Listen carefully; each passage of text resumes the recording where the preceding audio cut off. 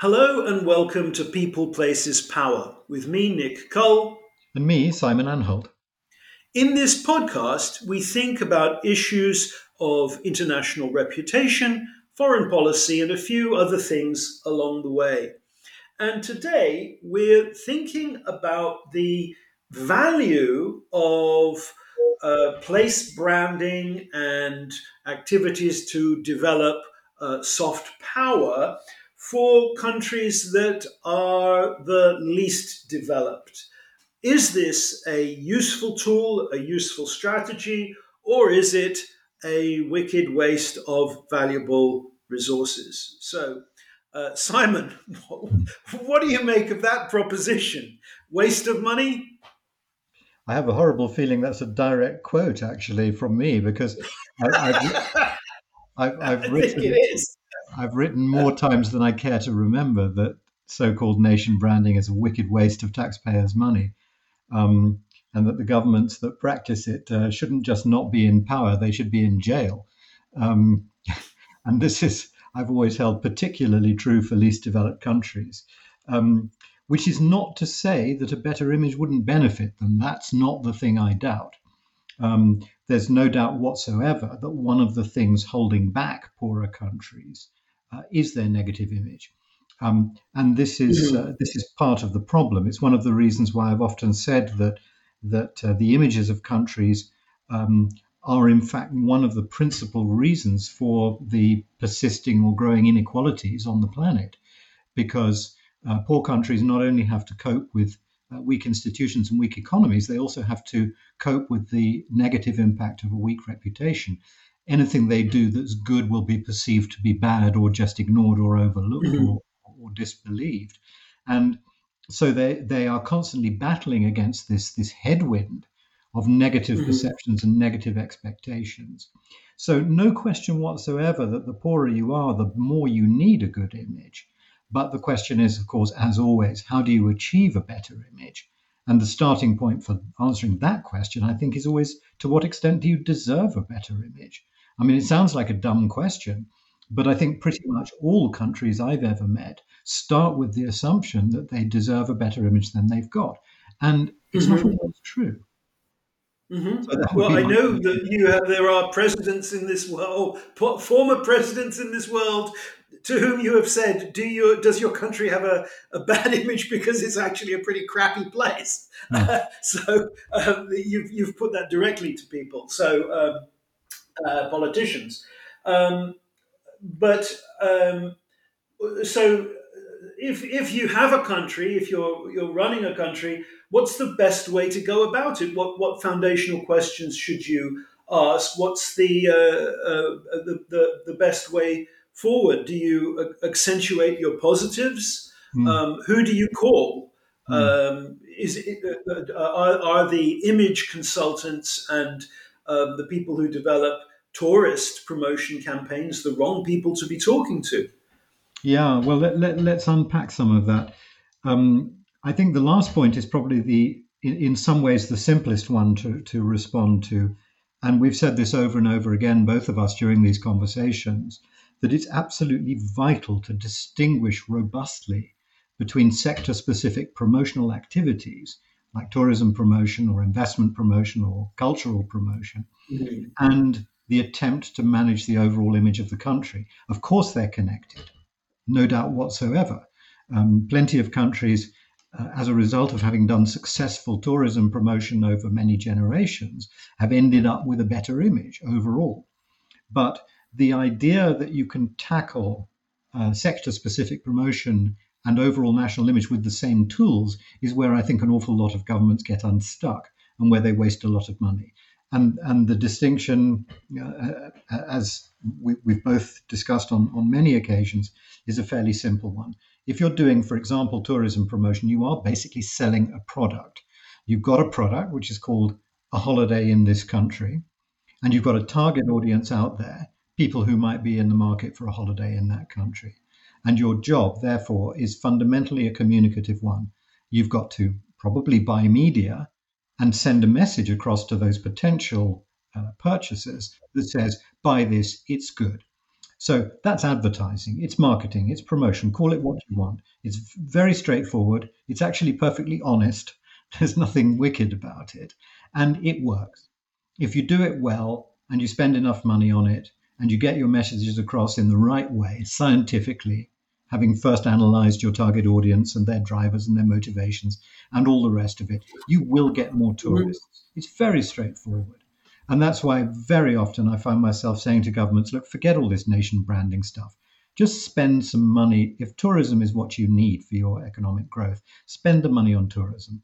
Don't mess around with branding because branding is such a very curious concept, which most people don't understand. And the people who do understand it all understand it differently. Um, Yes. on the other hand, when you and I talk about national profile or national image, what we're really talking about is this craze for trying to fix the overall image of your country. And if that's the Mhm. problem, if that's what you're trying to tackle, then a promotional activity doesn't work because you're not selling anything. You're not saying to people, buy this product, it's good. You're saying, you will change your mind about this country. And everybody knows what that is. That's government propaganda. It's propaganda from Mhm. a foreign government. And people will quite rightly ignore it. They probably won't even notice it's there because it's such an odd message and goes way over their heads. So, unless you're actually selling something, communications are the wrong thing, in my view. And I've always found that to be so. But having said all that, that was your last point, and the previous one was simply what should poor countries do? Well, if they're certain that their image is holding them back, in other words, they've measured it. It's not just hearsay. It's not just every time I meet one of our ambassadors, they say that people misunderstand us. It's got to be Mhm. properly researched because if you're spending government Right. money, it needs to be measurable and transparent and accountable. And so, if you, having measured your image amongst your target groups around the world, you discover that you genuinely do have a bad image, and Mhm. it's genuinely, objectively worse than you deserve, then the next question is to say, is that image negative or is it just weak? In other words, is it that people have just never heard of us and don't know the first thing about us and don't care about us? Or, on Mhm. the other hand, do they think they know all about us and know they don't like us? Because those are very different scenarios. And Right. um, you can be hated and not ignored, and that's something that can be worked with. Or you can just be overlooked, and that's very hard to do anything about. Because last time I checked, there are 205 countries out there, and most people just Mhm. don't have room in their minds to think about another one. But just to tease out what you're saying here, you're making a very important point that can be applied to all communication, and that is you listen first, Yeah. not based on gut instinct, but on as much research as you can do. And I think you're also pointing to a very important distinction. When you listen, you can Mm, establish the shape, the profile of your national brand. That is mm, the feelings people have in responding to the idea of your country. Uh, and that is not the same thing as an attempt to actually refine or redirect or create an image through this process that is, or collection of processes that people call branding. yeah. And brands seem to be there whether or not whatever a country does, for Mm, better or worse. mm, mm, Um, there's a sort of some thing is evoked in the mind when you think of a country, or minimally for the places that aren't well known. At least people have a set of responses to, say, the Caribbean mm, or Latin America. Those places are branded and carried within mm. each of us, whether or Yeah. not the countries there spend any money on making it positive. Yeah. Um, The problem there, of course, is that the vast majority of regions that we're talking about, which have negative images, or rather, I should say, the vast majority of countries that have weak or negative images, weak images that are not known about, are in regions that have a negative effect on the image of the countries in them. So, right. almost by definition, if you're a country with a weak image within a region that has a positive image, then you don't really have a problem. So the Faroe Islands, for example, is a country with a very weak image that nobody knows anything about. But they do know, many of them, that it's within the Nordic area. And the Nordic area Hmm. has a very good image. So all the Faroes needs to do is to make sure people know that it's actually not in the Red Sea, but in the North Atlantic. And then everything's all right because they say, oh, you're Scandinavian, so you must be great. And your image is No ready-made. pyramids here, right? Right, there's no pyramids in the Faroe Islands. right, Yes, and pay no attention to the whales. Is the other one they need to do. Okay, absolutely. so uh, and we could see that looking at. I did some work a while ago on the image of Aruba, Hmm. and really unfairly, just because they were in the Caribbean, they were included on lists of tax havens, even Sure. though Aruba is not a tax haven. Yeah. The image of the Caymans is so strong that it had been applied to other places with Yeah. that were located nearby, Yeah. quite unfairly. And we know this, and if your country image is a vacuum, then that's what's going to flow into that vacuum. The default perceptions surrounding your neighborhood, because what else are people going to think about you? But I think what's interesting then is what comes next in the process, which is very simply the question why. So because you've said this many times. In fact, very admirably, you've stated that one of the principles of public diplomacy is listening, and there's a lot more listening to do before governments can start then calling in the PR agencies or whatever the hell they think they need to do. Because the next question is why. If you decide on the basis of scientific measurement that your problem is a weak image, in other words, nobody has any idea who you are or where you are or what you do or what you make, then the question you have to ask yourself is, well, how come? Why is it that nobody knows the first thing about us? Is it just because we're very small or we're very poor, in common with the countries that we're talking about today? Or is it because we're not very interesting? Is it because we're Mhm. not somehow relevant to the lives of people in other countries? Right. And by the same token, if you discover that your image is negative, in other words, people do think about you, but what they think about you is bad, again, the next question is why? What are they thinking about Right. us that's so bad? And where does that come from?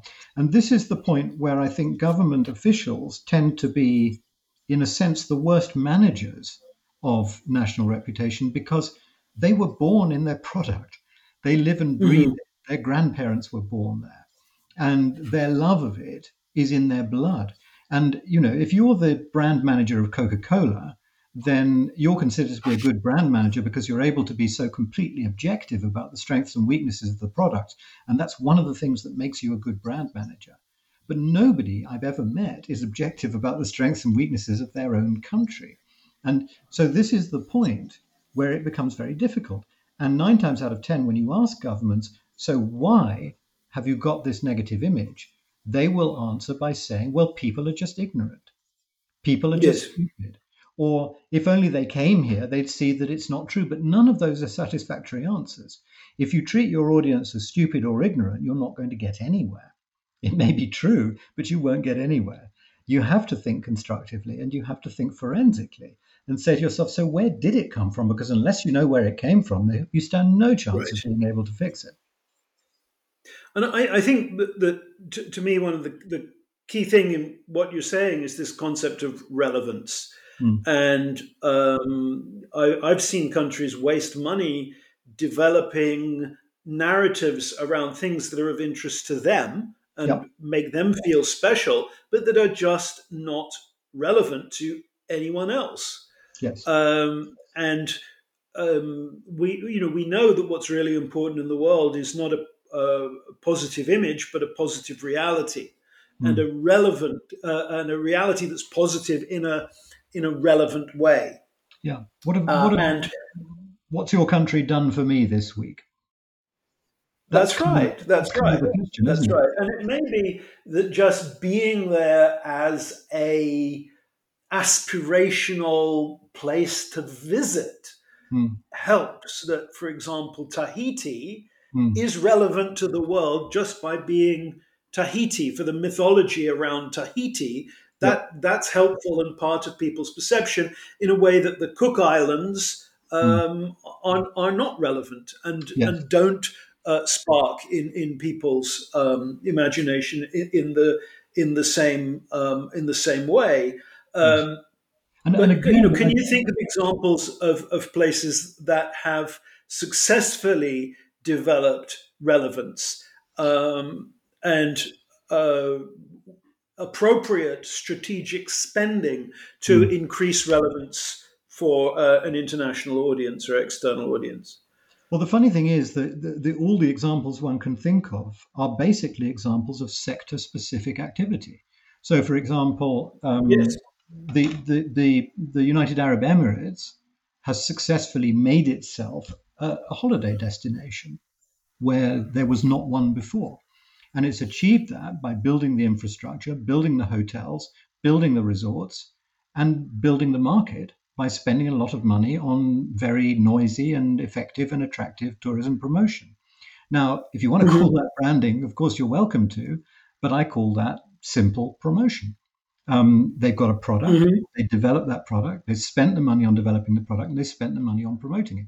And all over the world, you can see dozens and dozens of examples of countries that have spotted an economic opportunity in a particular sector. They've built it, they've marketed it, and that's what's created, at least in that area, a better image for them.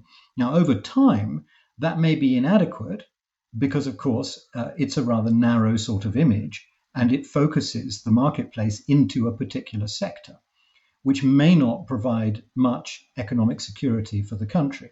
A classic example being, well, you mentioned Aruba. Jamaica is perhaps an even better example because Jamaica is famous for having been enormously successful at promoting its tourism offering over generations. But the problem that it inherits further down the line is that it's typecast, it's stereotyped as nothing but a tourism destination. And in Right. the latter part of the 20th century, when Jamaica starts to want to broaden its economic base away from just tourism, because it's a very fickle and very cyclical and somewhat unpredictable industry, as we've seen, all it takes is a pandemic and you're dead in the water. Um, it finds it very, very difficult to gain any acceptance or credibility for Jamaica as a producer of anything other than sandy beaches and foreign-owned hotels. Mhm. Um, Call centers would have been and perhaps could still be a great business for Jamaica, and yet it's not the expectation that people have.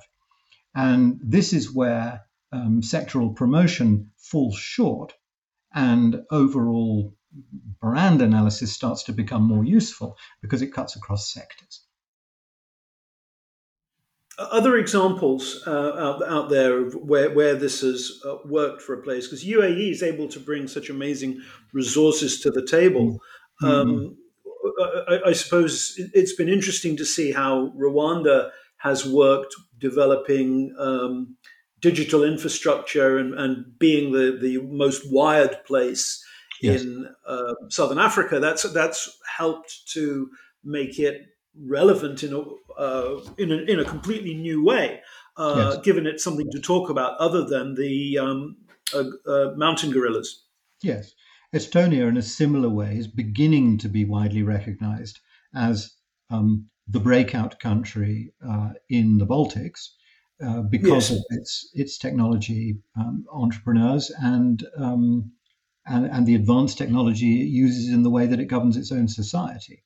Its e-government is as we know, pretty advanced stuff. Georgia, likewise, although at a slightly earlier stage in the development of that area. Now, those are both countries which show that even if you're in a region that's not normally associated with that kind of stuff, you can punch through with technology. Now, again, is this branding? No, I don't think it is. I think it's industrial specialization. I think it's a mixture of the modern equivalent of governments backing winners, and I think it's good strategy. It's grand strategy, not brand strategy.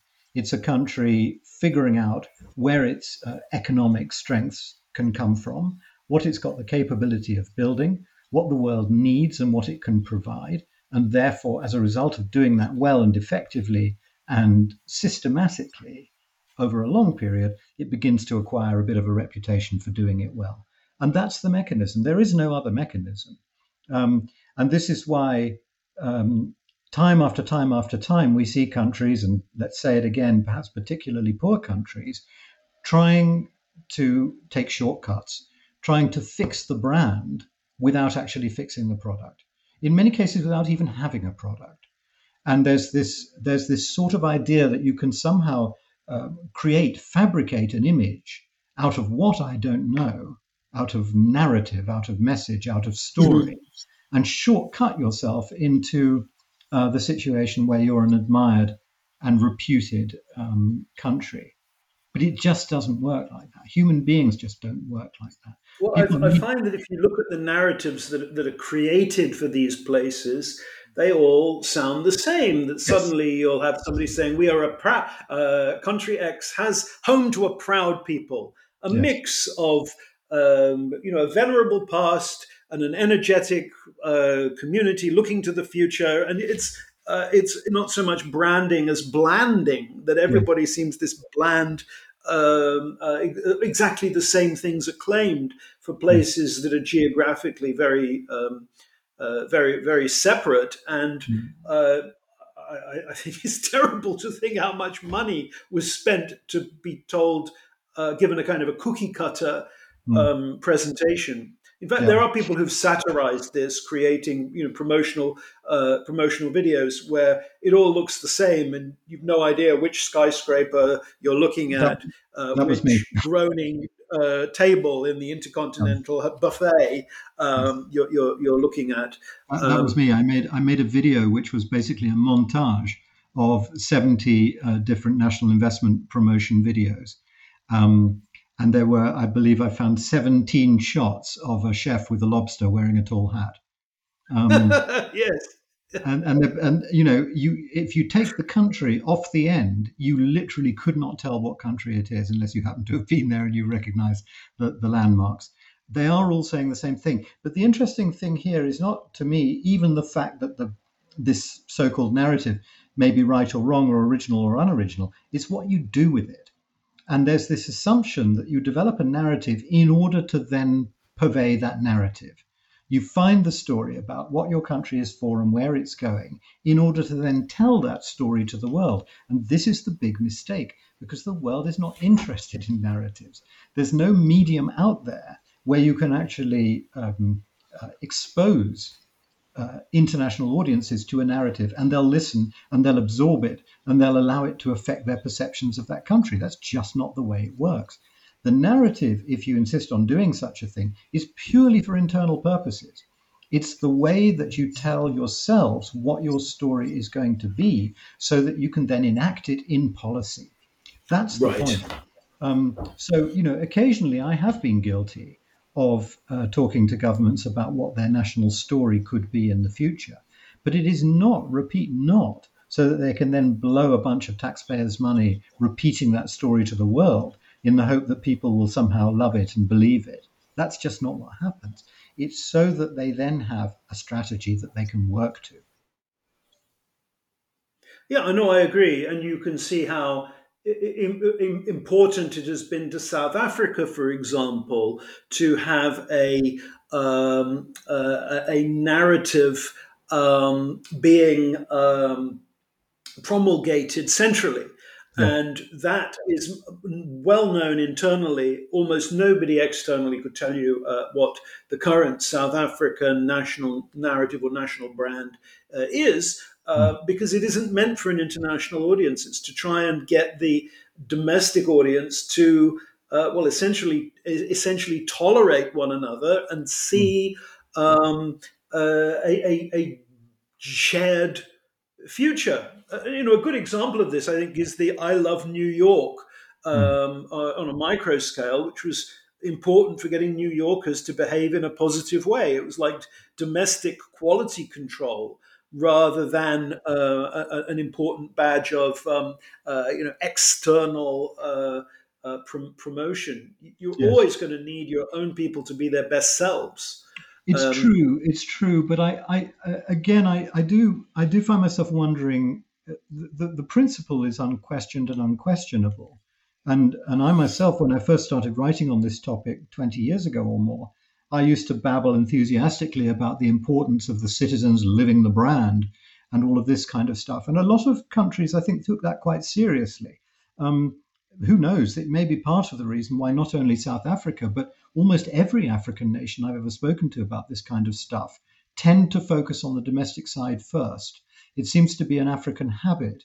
The way of doing quote unquote nation branding in Africa is that you focus on the population first. And I think that may well be for similar reasons, for the reason that I used to say it also. And it sounds logical, doesn't it?